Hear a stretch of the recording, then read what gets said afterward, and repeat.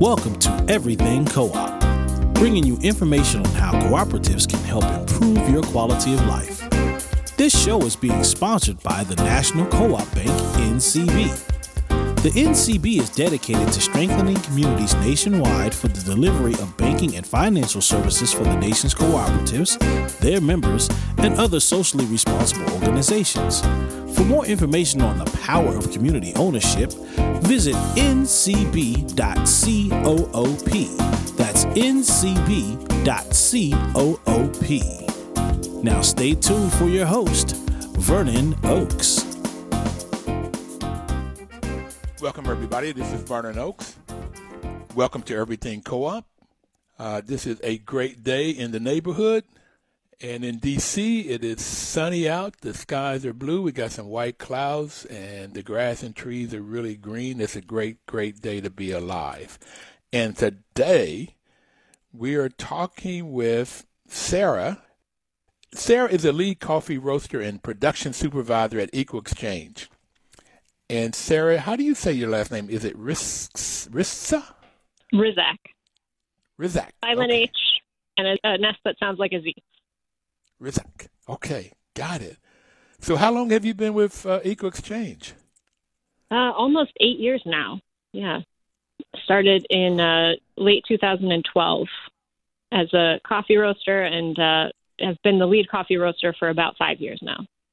So 5 years you've been lead coffee roaster.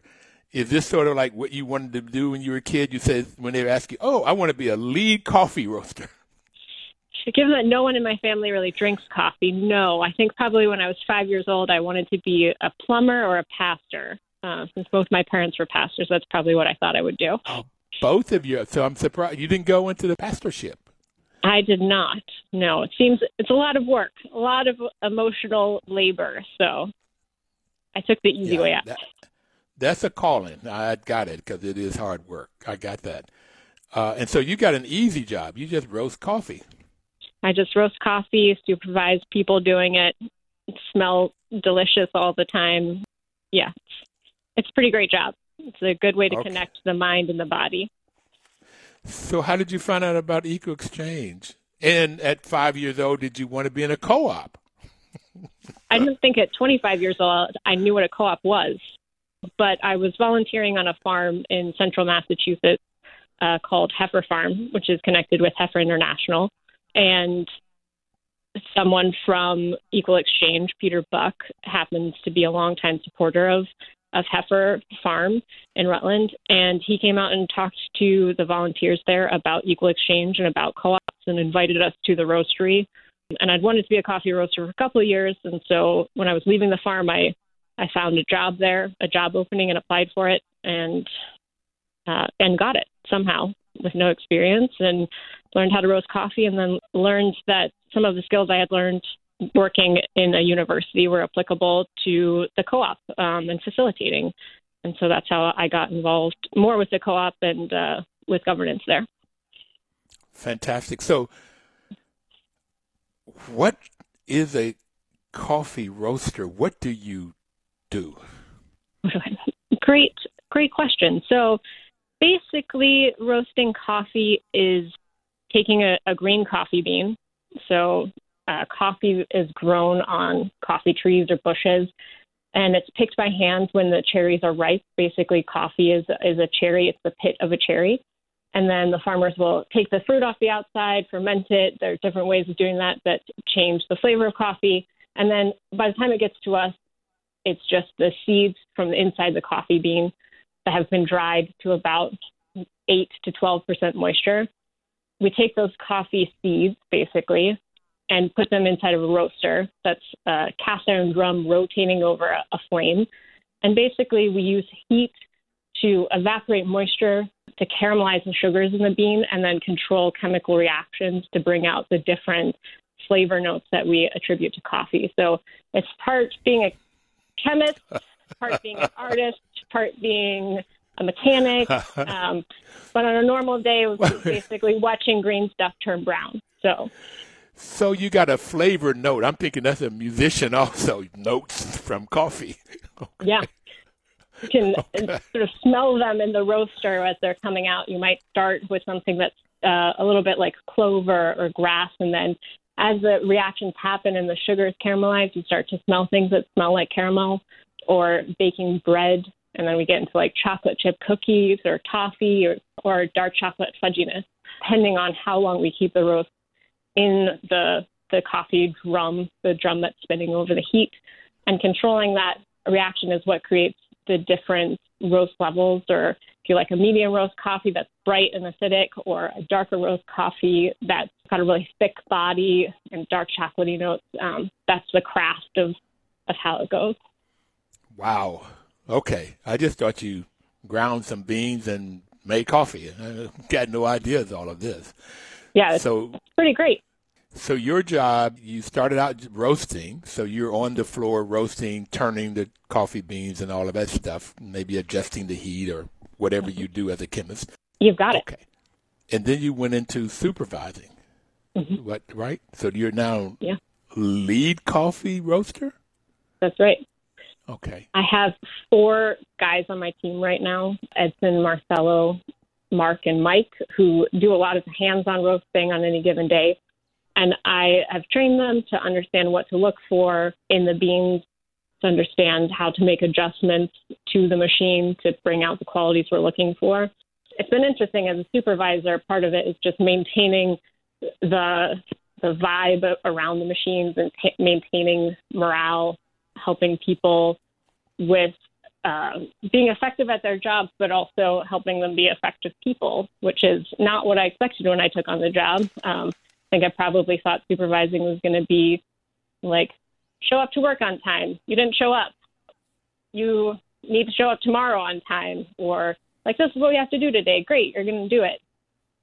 And that's all it would be. But I think it's been a lot about helping develop people and about understanding how people are different and what they need for me as a supervisor to do their jobs better.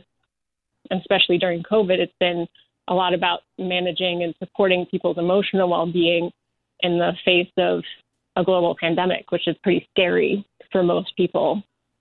And so that has been an interesting shift in the work for sure. Scary is, that's scary. COVID has been extremely scary, but you said you look at what people's needs are. Most of the companies I've worked for just don't seem like they care about somebody's need. They just concerned about the things that you thought was, how much are you producing a day, and you got to produce more. You got to be here on time. You got to be here on time, and get more productivity. That's it. This thing of need, I mean, you all do that? What people's needs are? We definitely try to. We try to balance out what we need to do as a company. So, we still need to meet orders and meet demand, but also to care about people and to take care of people.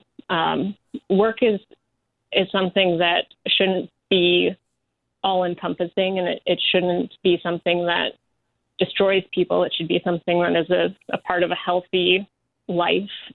And so there are definitely times where, we need to make more coffee. We roast about 25,000 pounds of coffee a day in 220-pound batches to 440-pound batches. So we roast about 80 batches of coffee a day. And that means a person is standing there going through, 15-minute batches all day long. That sounds boring. That sounds boring. That sounds boring as all get out. Okay, I'm sorry. It would be boring if it was, you didn't have to keep an eye on beans because you never know what's going to happen to them. So the temperature outside affects how the beans roast. The moisture content of the beans affects how they roast. So you have to keep an eye on them. And sometimes you get lulled a little bit into, like, okay, it's all just going the way it's supposed to be going. But then something could happen. The piece of equipment could break, and you could have a massive fire on your hands. So you have to be vigilant. It's one of the most mentally, emotionally, and physically tiring jobs that I've had, but also one of the most rewarding because it really keeps you on your toes, and it's different every day. Even though you're doing the same thing over and over again, it's always a little bit different. Yeah, so being a roaster, we look for, managing our team, we look for fatigue, making sure people are staying hydrated on a daily basis. It's gotten really hot in West Bridgewater recently. So saying, do you need extra breaks? Because you could always make a mistake if you aren't feeling well. If you're mentally not there, you could miss something. There could be a fire. We work with large machinery. If you make a mistake, you could forget not to put your hand in somewhere that's moving, and you could hurt yourself or you could hurt someone else. So keeping people safe is in part being aware of how they're feeling mentally and emotionally, and supporting them to say, I need to step back, or I need to take a break, or I need to do something that's less mentally involved so that I can do this safely as well. And that's wonderful, because I worked at Ford Dearborn in their plant. This was back in 60-something. 66. Wow. That was not on that production floor, this caring about me. It was caring about how many cars got out and how good a job that we did. That was it. Yeah, I didn't see any of this caring about people. So yeah, I like this a lot. So one of your roles is being a supervisor leader on the floor, and you also have been elected to the board of directors of EcoExchange. That's right. So what's that like? It has been very interesting. So I was elected by other worker owners in the company to serve on our board, and our board has currently 9 members. We actually just went through rewriting our articles of organization and bylaws to change up our board structure a little bit to incorporate consumers. We call them citizen consumers, which has been a really exciting and cool thing to work on. And so I was elected to take care of our business, to go through our financials and to help make tough decisions and to ask questions and to be a sounding board. I'm certainly not a financial expert by any means, but I try to use my critical thinking and ask good questions. I think that's why I was elected, to fill that sort of space for sure. So we're going to take our first break, Sarah, and we'll come back. I like this, talking about taking care of the business and being on the board and getting elected. So I really want to get into this governance of a cooperative and elected by other worker members and see what that's all about, and how people participate in the governance, because so much different from the capitalistic model. But we'll be right back, everybody. Please don't touch that dial.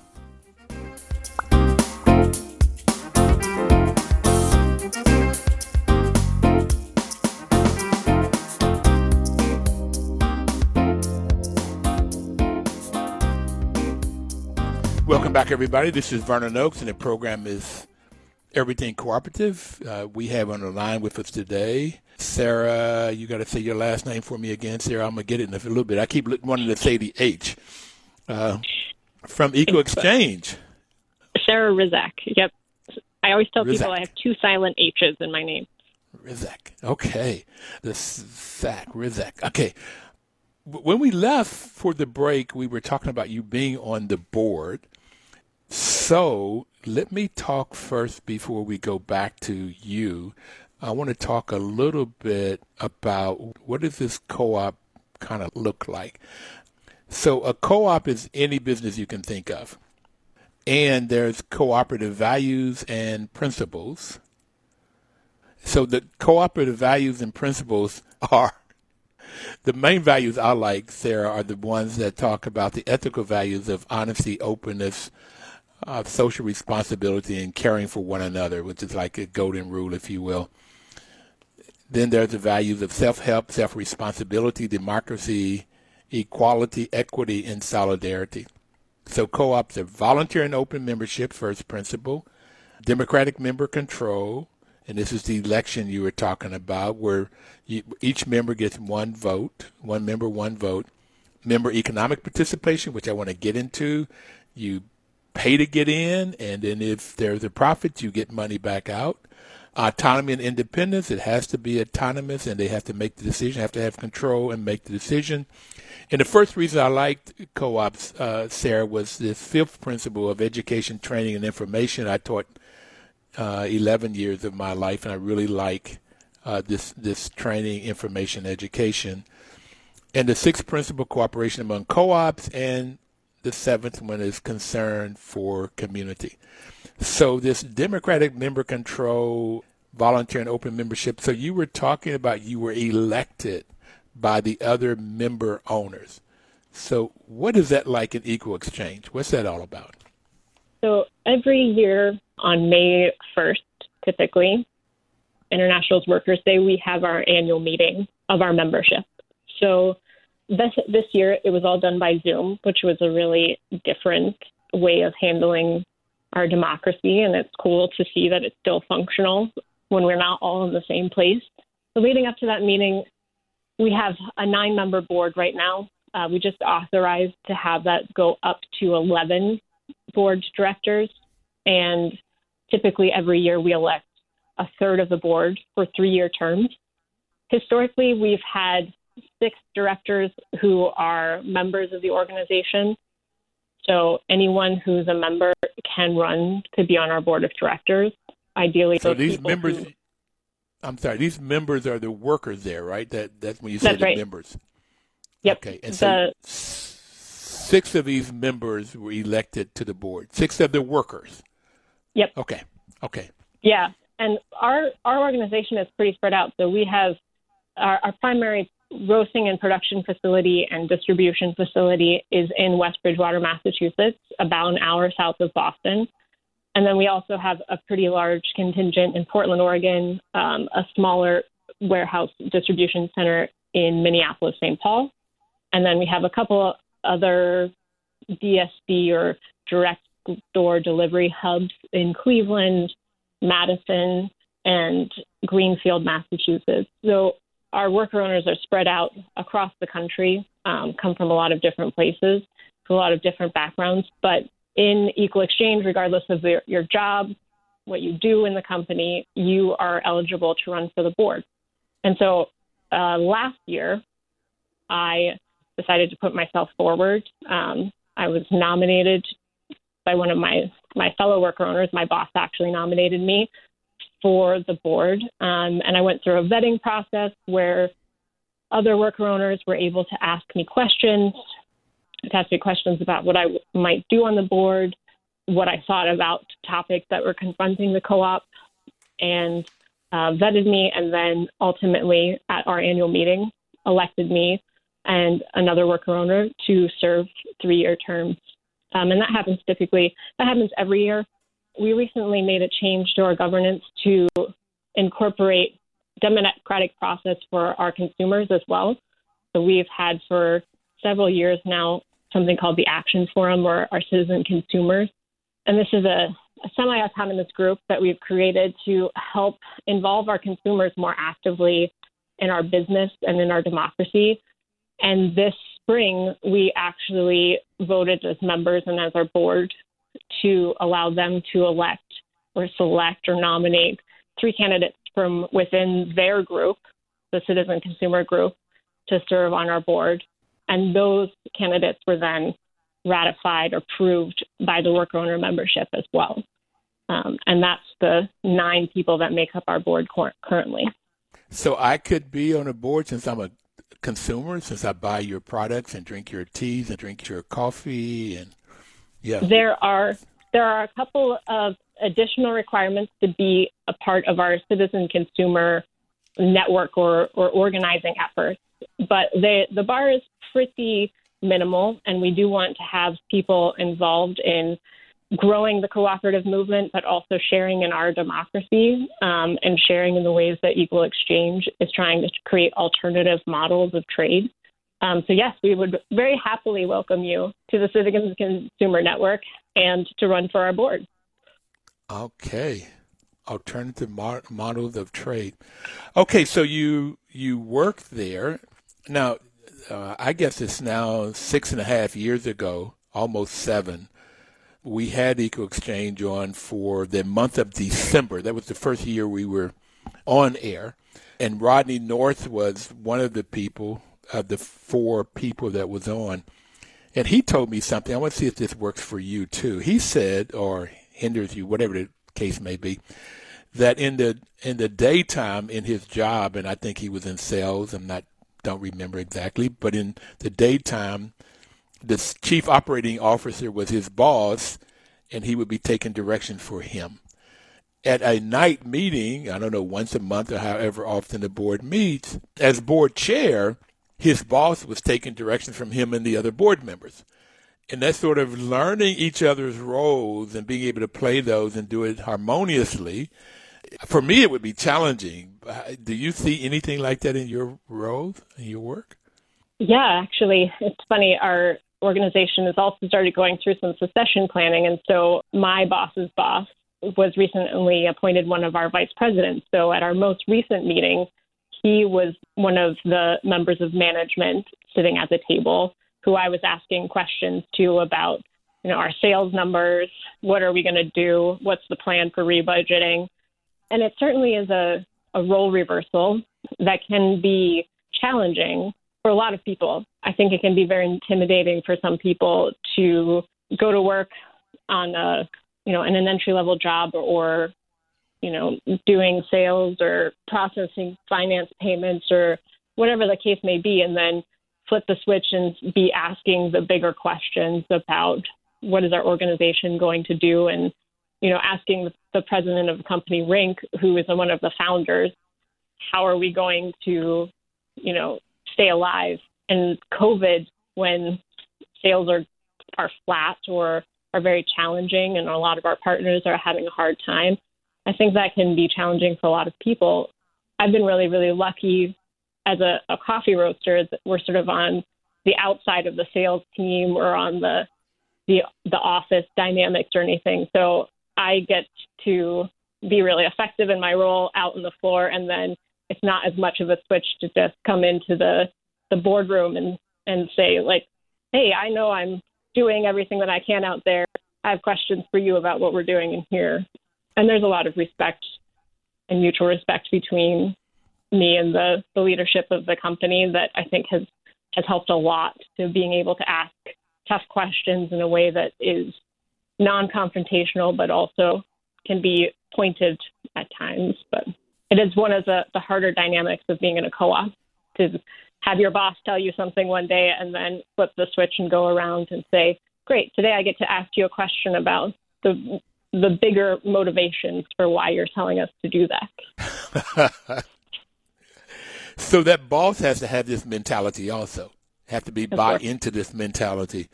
You can't have a John Wayne type at the head. It's me, and we're going to do it my way. Okay. It's got to be this mutuality. Yeah?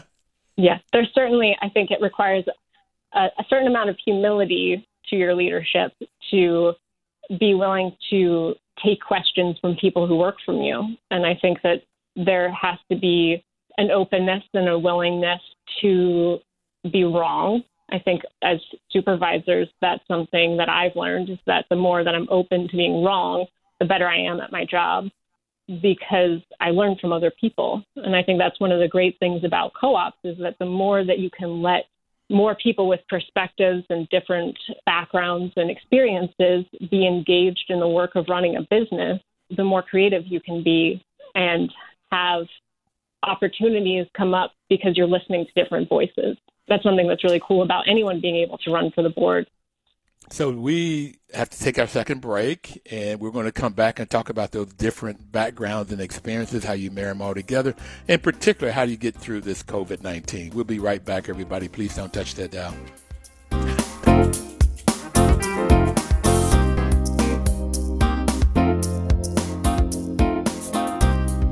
Welcome back, everybody. This is Vernon Oakes. Welcome to Everything Cooperative. We're talking about worker co-op is Equal Exchange, have about 150 employees, 130 of them own the business. They're member owners. So just quickly, this program is being sponsored by the National Cooperative Bank. They've been a partner, not just a supporter.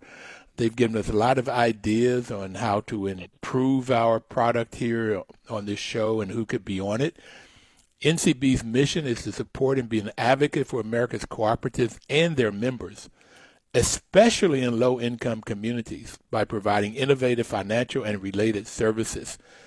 So working in low-income communities has been what they've been about since the early 80s, and they just do an excellent job. Chuck Snyder and the group at NCB are just great people.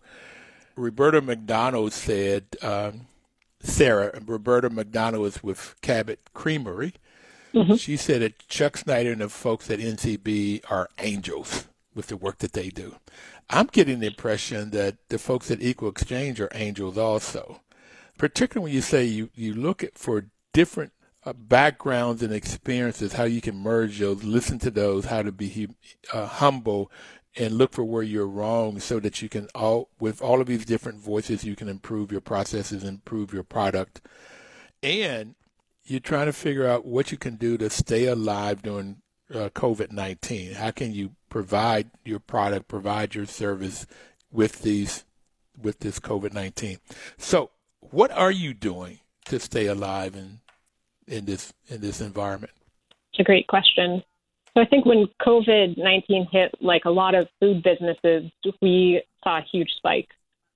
So early March and April, when people were panic buying everything off of the store shelves, we saw that. We saw huge spikes in our sales, huge spikes in what we needed to ship, what we needed to roast. And very, very quickly, it became clear that we had to come up with a philosophy, and our senior level management decided that the key components that would guide us through COVID were protect our business and protect our people. I think I probably put those in the wrong order. So protect our people and protect our business. So our office staff, anyone who was able to work from home, went home.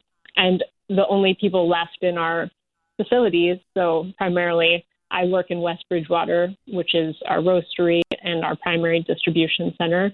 So my experience is mostly from there. We sent non-essential people home, and so we had our roasting team and our packaging team and our distribution teams in the building.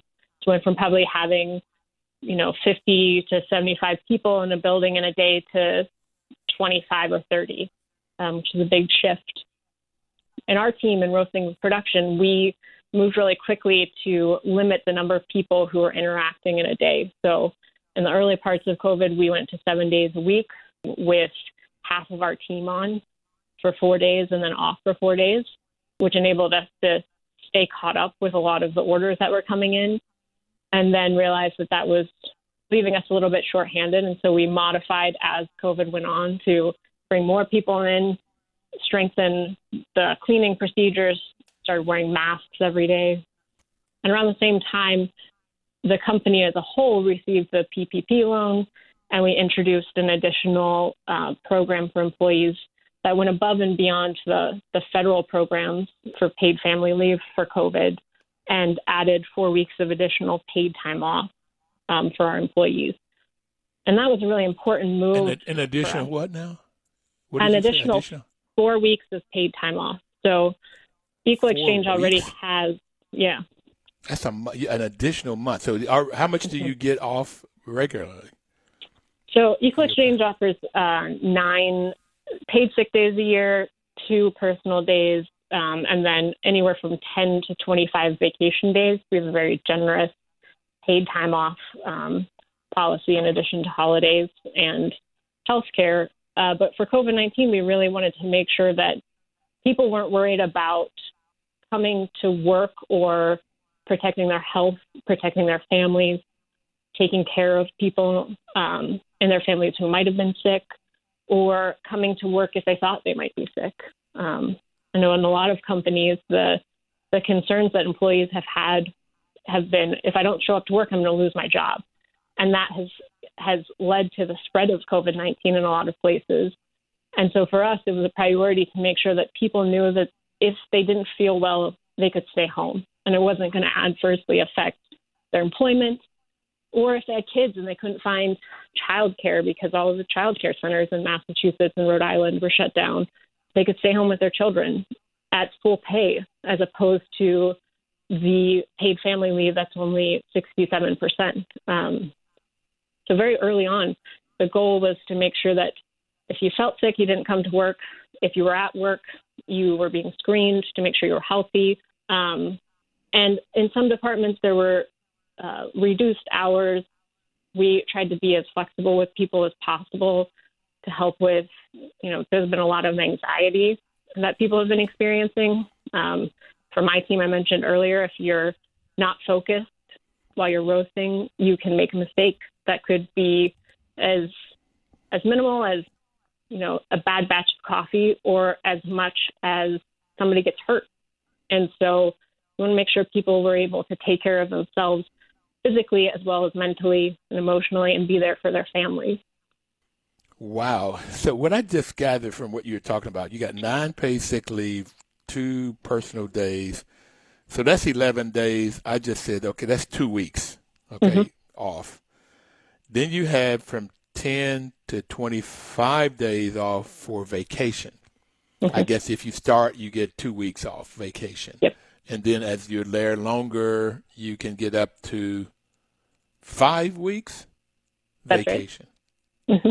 So here you go, automatically you got between 4 weeks, 2 weeks for sick and personal days and 2 weeks for vacation. That's a month, to 7 weeks, almost a month and a third. And then you add another 4 weeks on it that people can take if they need it. Right. For this during this COVID. So that says to me you've got between 8 weeks and 11 weeks off that somebody could take. Right. That's between 2 and 3 months, or 2 months and 2 months and a third, 3/4. Wow, that's a lot. How you all make it? Wow. Okay. So that's very generous. Yeah. Yeah, I think it's a little bit, I think in retrospect, I think, being able to get the PPP loan, when I think about it, I sort of think basically 2 months of salaries were covered. And so I think about it as sort of like, and I'm not in the group that made this decision, so this is how I think about it on the level of being a sort of ground level manager, one of the troops. I think of it as sort of like we got 2 months of free salary, and we gave 1 month to employees and used the other month to support the business and support paying those salaries. But in retrospect, it's a really big move for sure. And I think for my team, it's been helpful for people for childcare in particular. You can't bring your kid to work or, try to work from home, which I know is for most people impossible to work from home and do childcare at the same time. So a lot of people have been using these hours to help take care of their kids. And for our team, it's been for mental health reasons, dealing with anxiety. We've also had a couple of positive cases in our facility. So some people have taken it to, recover from being sick. Some people have taken it to self-isolate in case they might be sick. Some people have just taken it as mental health time to just clear their heads and get a little bit of space. But I think it's been really valuable to have the time available and not have to worry about that. Wow. This is exciting. I just read an article last night of how Black kids are getting hit hard with this COVID-19, and it talks about a lady by the name of McGowan, Courtney McGowan. She got furloughed in March, and a lot of mental distress in her family. She and her significant other broke up. She's in California. When she went back, get ready to go back to work, her child care wasn't there. The child care facility hadn't opened. And she asked, can I have her son in the office for 8 hours? Well, she couldn't, so she asked for more time off. That's right. A flexible schedule is what she asked, and the boss said no. And he hired somebody else. Now, I don't know what company it is, but I almost cried when I read that story last night. So this thing of giving another 4 weeks, another 160 hours, so she could take care of her 8-year-old, deal with the mental issues of everything that somebody's going through. Now, she's a single mom without a job. That unemployment rate goes up. Okay, yep. All of the bad ills of our society. So right here, as a co-op, you are putting things in place to help yourselves, help the employees. Wow. Yeah, a worker-owned co-op puts policies in place that helps the workers. Okay.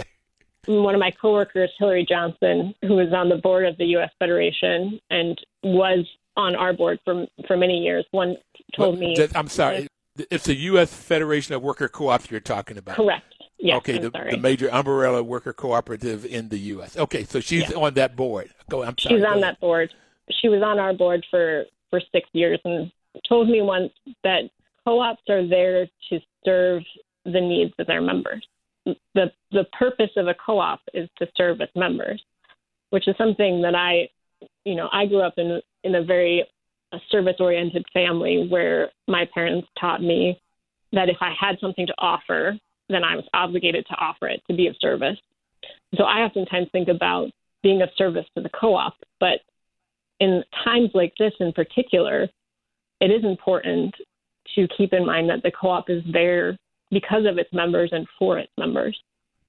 And when the co-op succeeds or our business succeeds, we benefit from that. So if Equal Exchange was not in a financial position to offer more paid time off, we would have to go back and figure out how to stay in business, how to stay there for our members. And we are in the process of rebudgeting right now. And I don't think that offering more paid time off has negatively affected us. It's the right thing to do in the right minute.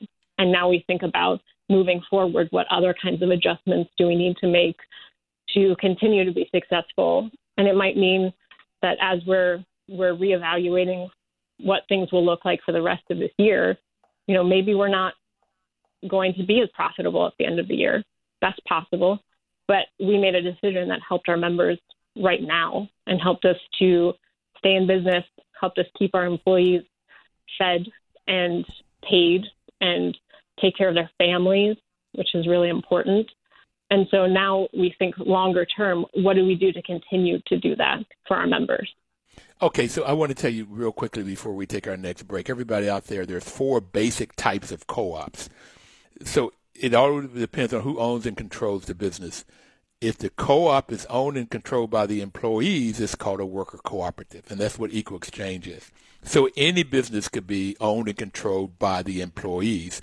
And what Sarah just told us, the reason for having a worker co-op, the reason is to what can you do to take care of your members, the employees. If it's owned and controlled by the consumer, then that's the people that buys the products or services. It's called a consumer cooperative.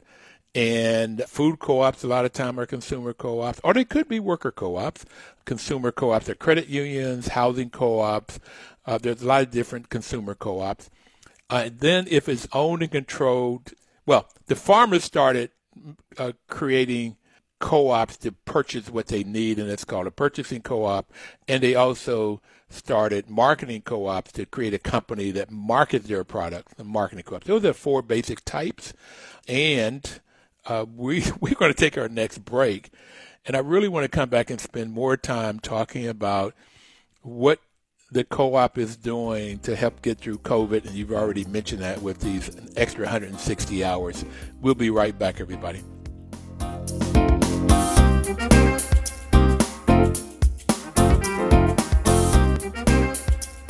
Welcome back, everybody. This is Vernon Noakes.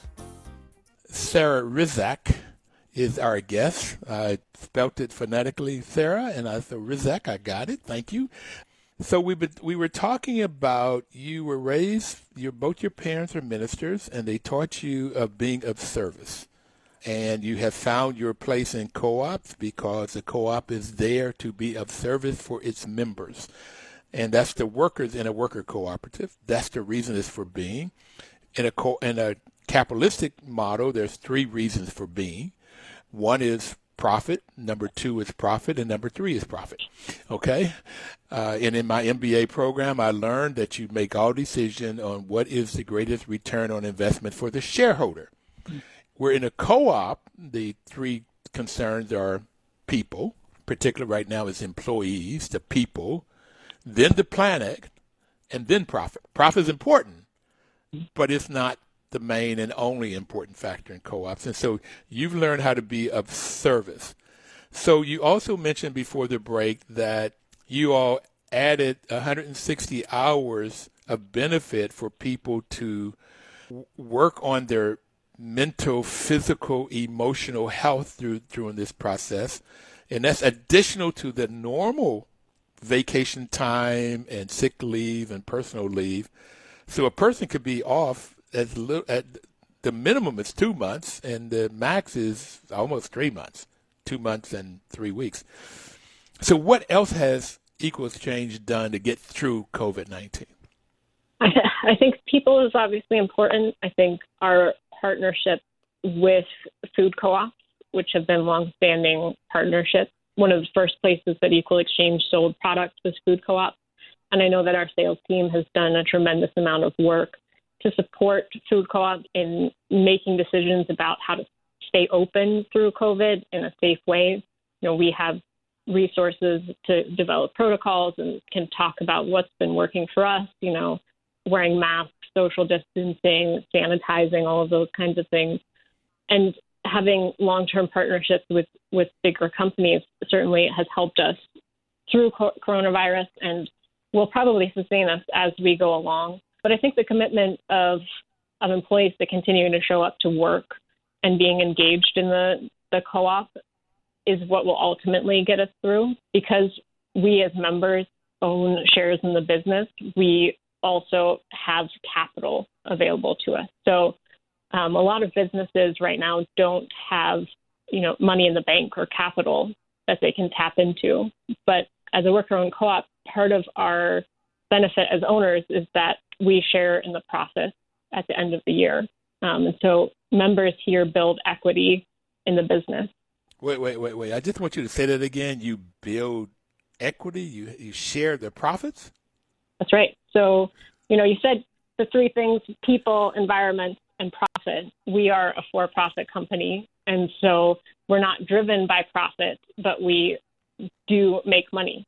And when we do at the end of the year, some portion of that is paid out to the member owners, the worker owners in the company. So if I'm going to work and I'm, working my 40 hours a week or 45 or overtime or whatever else, at the end of the year, I can hope that we're going to be profitable and that I will take home a check.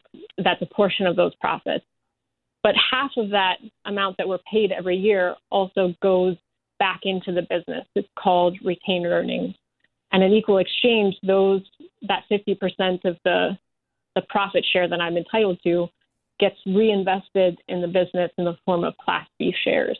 And so Equal Exchange, the members and the workers have a voting share, but they also own non-voting shares that pay dividends as well. So we own a very significant chunk of our company and have invested sweat equity, but also have actual financial equity in the business. So you can build wealth, financial wealth. Right. You also have a say-so on the business. You can, as members in your member meeting in May, I think you said, you all can create policies, but also you can be elected to the board, and you have a direct say on how this works. So you create social wealth. And if Equal Exchange makes money, then who decides where that money goes and how much is divided or whatever that? Who makes that decision? Yep. So the board ultimately decides, how much is going to be paid out, but there's a formula written into our bylaws about how much of our earnings gets paid into profit sharing. So it's literally a part of the fundamental documents of our business is that I believe it's 40% of our profit that is then calculated, is reduced somewhat by the number of hours worked by members. So we only get paid based on the percentage of labor that is done by member owners. So if we as an organization have 150 employees, but only 130 of them actually own shares in the company, we get paid based on the percentage of work done by the people who actually own shares. The goal is not to profit off of the labor of other people. It's to profit off of your own patronage, your labor patronage. But it's based on hours. It's based on hours worked, not on how much money you make. That's right. So if the head guy that makes the most money works 40 hours a week, and the person that's the least paid, I don't know who that might be. It might be the janitor, but whoever is the least paid would get the same dividend if they work 40 hours a week.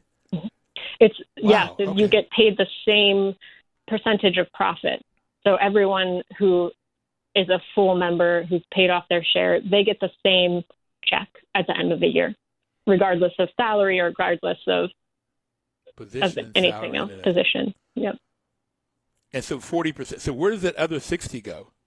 So the other 60% of profits are kept by the business for, doing the business of the business. 40%, and I'm pretty sure that I'm saying it's 40%. I recently read the bylaws, but the numbers are not exact, but it is in our bylaws what they are, and then the calculation. Our finance team goes through that. There's all of the tax stuff because patronage is tax deductible. It's another good reason for people to become co-ops. If you pay out your profits to your members, you don't pay the government on that. And so then part of that money is reinvested in the business, which is, for me, I've been here for 8 years almost and an owner for 7. And the amount that I have invested back in Class B shares is probably around $9,000 in 7 years, which is pretty remarkable. And I started at Equal at $13.59 an hour. $13.59.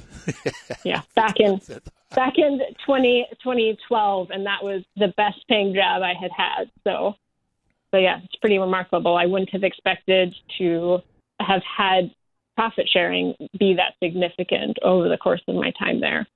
So here's what I've got is that there's a formula created that's in your bylaws and your structures. The members must approve those bylaws and structures. And so the members are deciding how much of the profit goes to the membership and how much it stays in the business.